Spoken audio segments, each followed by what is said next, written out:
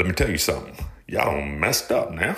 You already know what it's like when you're out there with your girl, and you see the black man get out the car, and you see you got a wedding ring on, and then you look a few steps back, you're like, oh shit, there goes Becky, because we do have black women running around here making it seem like, oh, black men only want white women or want non-black women, and that's just all that they into, and it's like the data don't support that. So shut the hell up. For some reason, people don't believe in math when their emotions get into things, and that's part of the problem. The myth is that black men, particularly black men who are college educated, who have quote unquote good jobs or successful businessmen, somehow they are not interested in black women. 85% of black married men are married to black women. Dig a damn. You heard? 85. When black men are married, they are overwhelmingly married black women. So many people try to live vicariously through famous people or entertainers in this country. So if you see a basketball player with a white woman, it's almost like it's amplified. It becomes this fake narrative that keeps on getting pushed.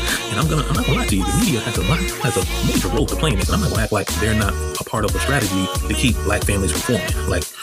Let's not get it twisted. There's strength in families. Any strength that the community has, it doesn't come from a bunch of single people. I can assure you that. Those women out there that are losing their minds, arguing this left and right all day, it's all for nothing. It's one of those things where it's like, yo, you devote your life to a cause that you don't truly get the facts or the numbers to understand yourself. Get that energy and go find yourself a black man, all right? When you take your ass out there to go find a black man, how about you find yourself?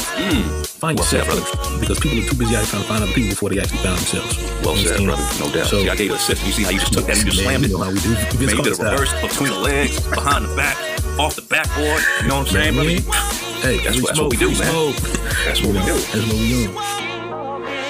They're not gonna like you. I know.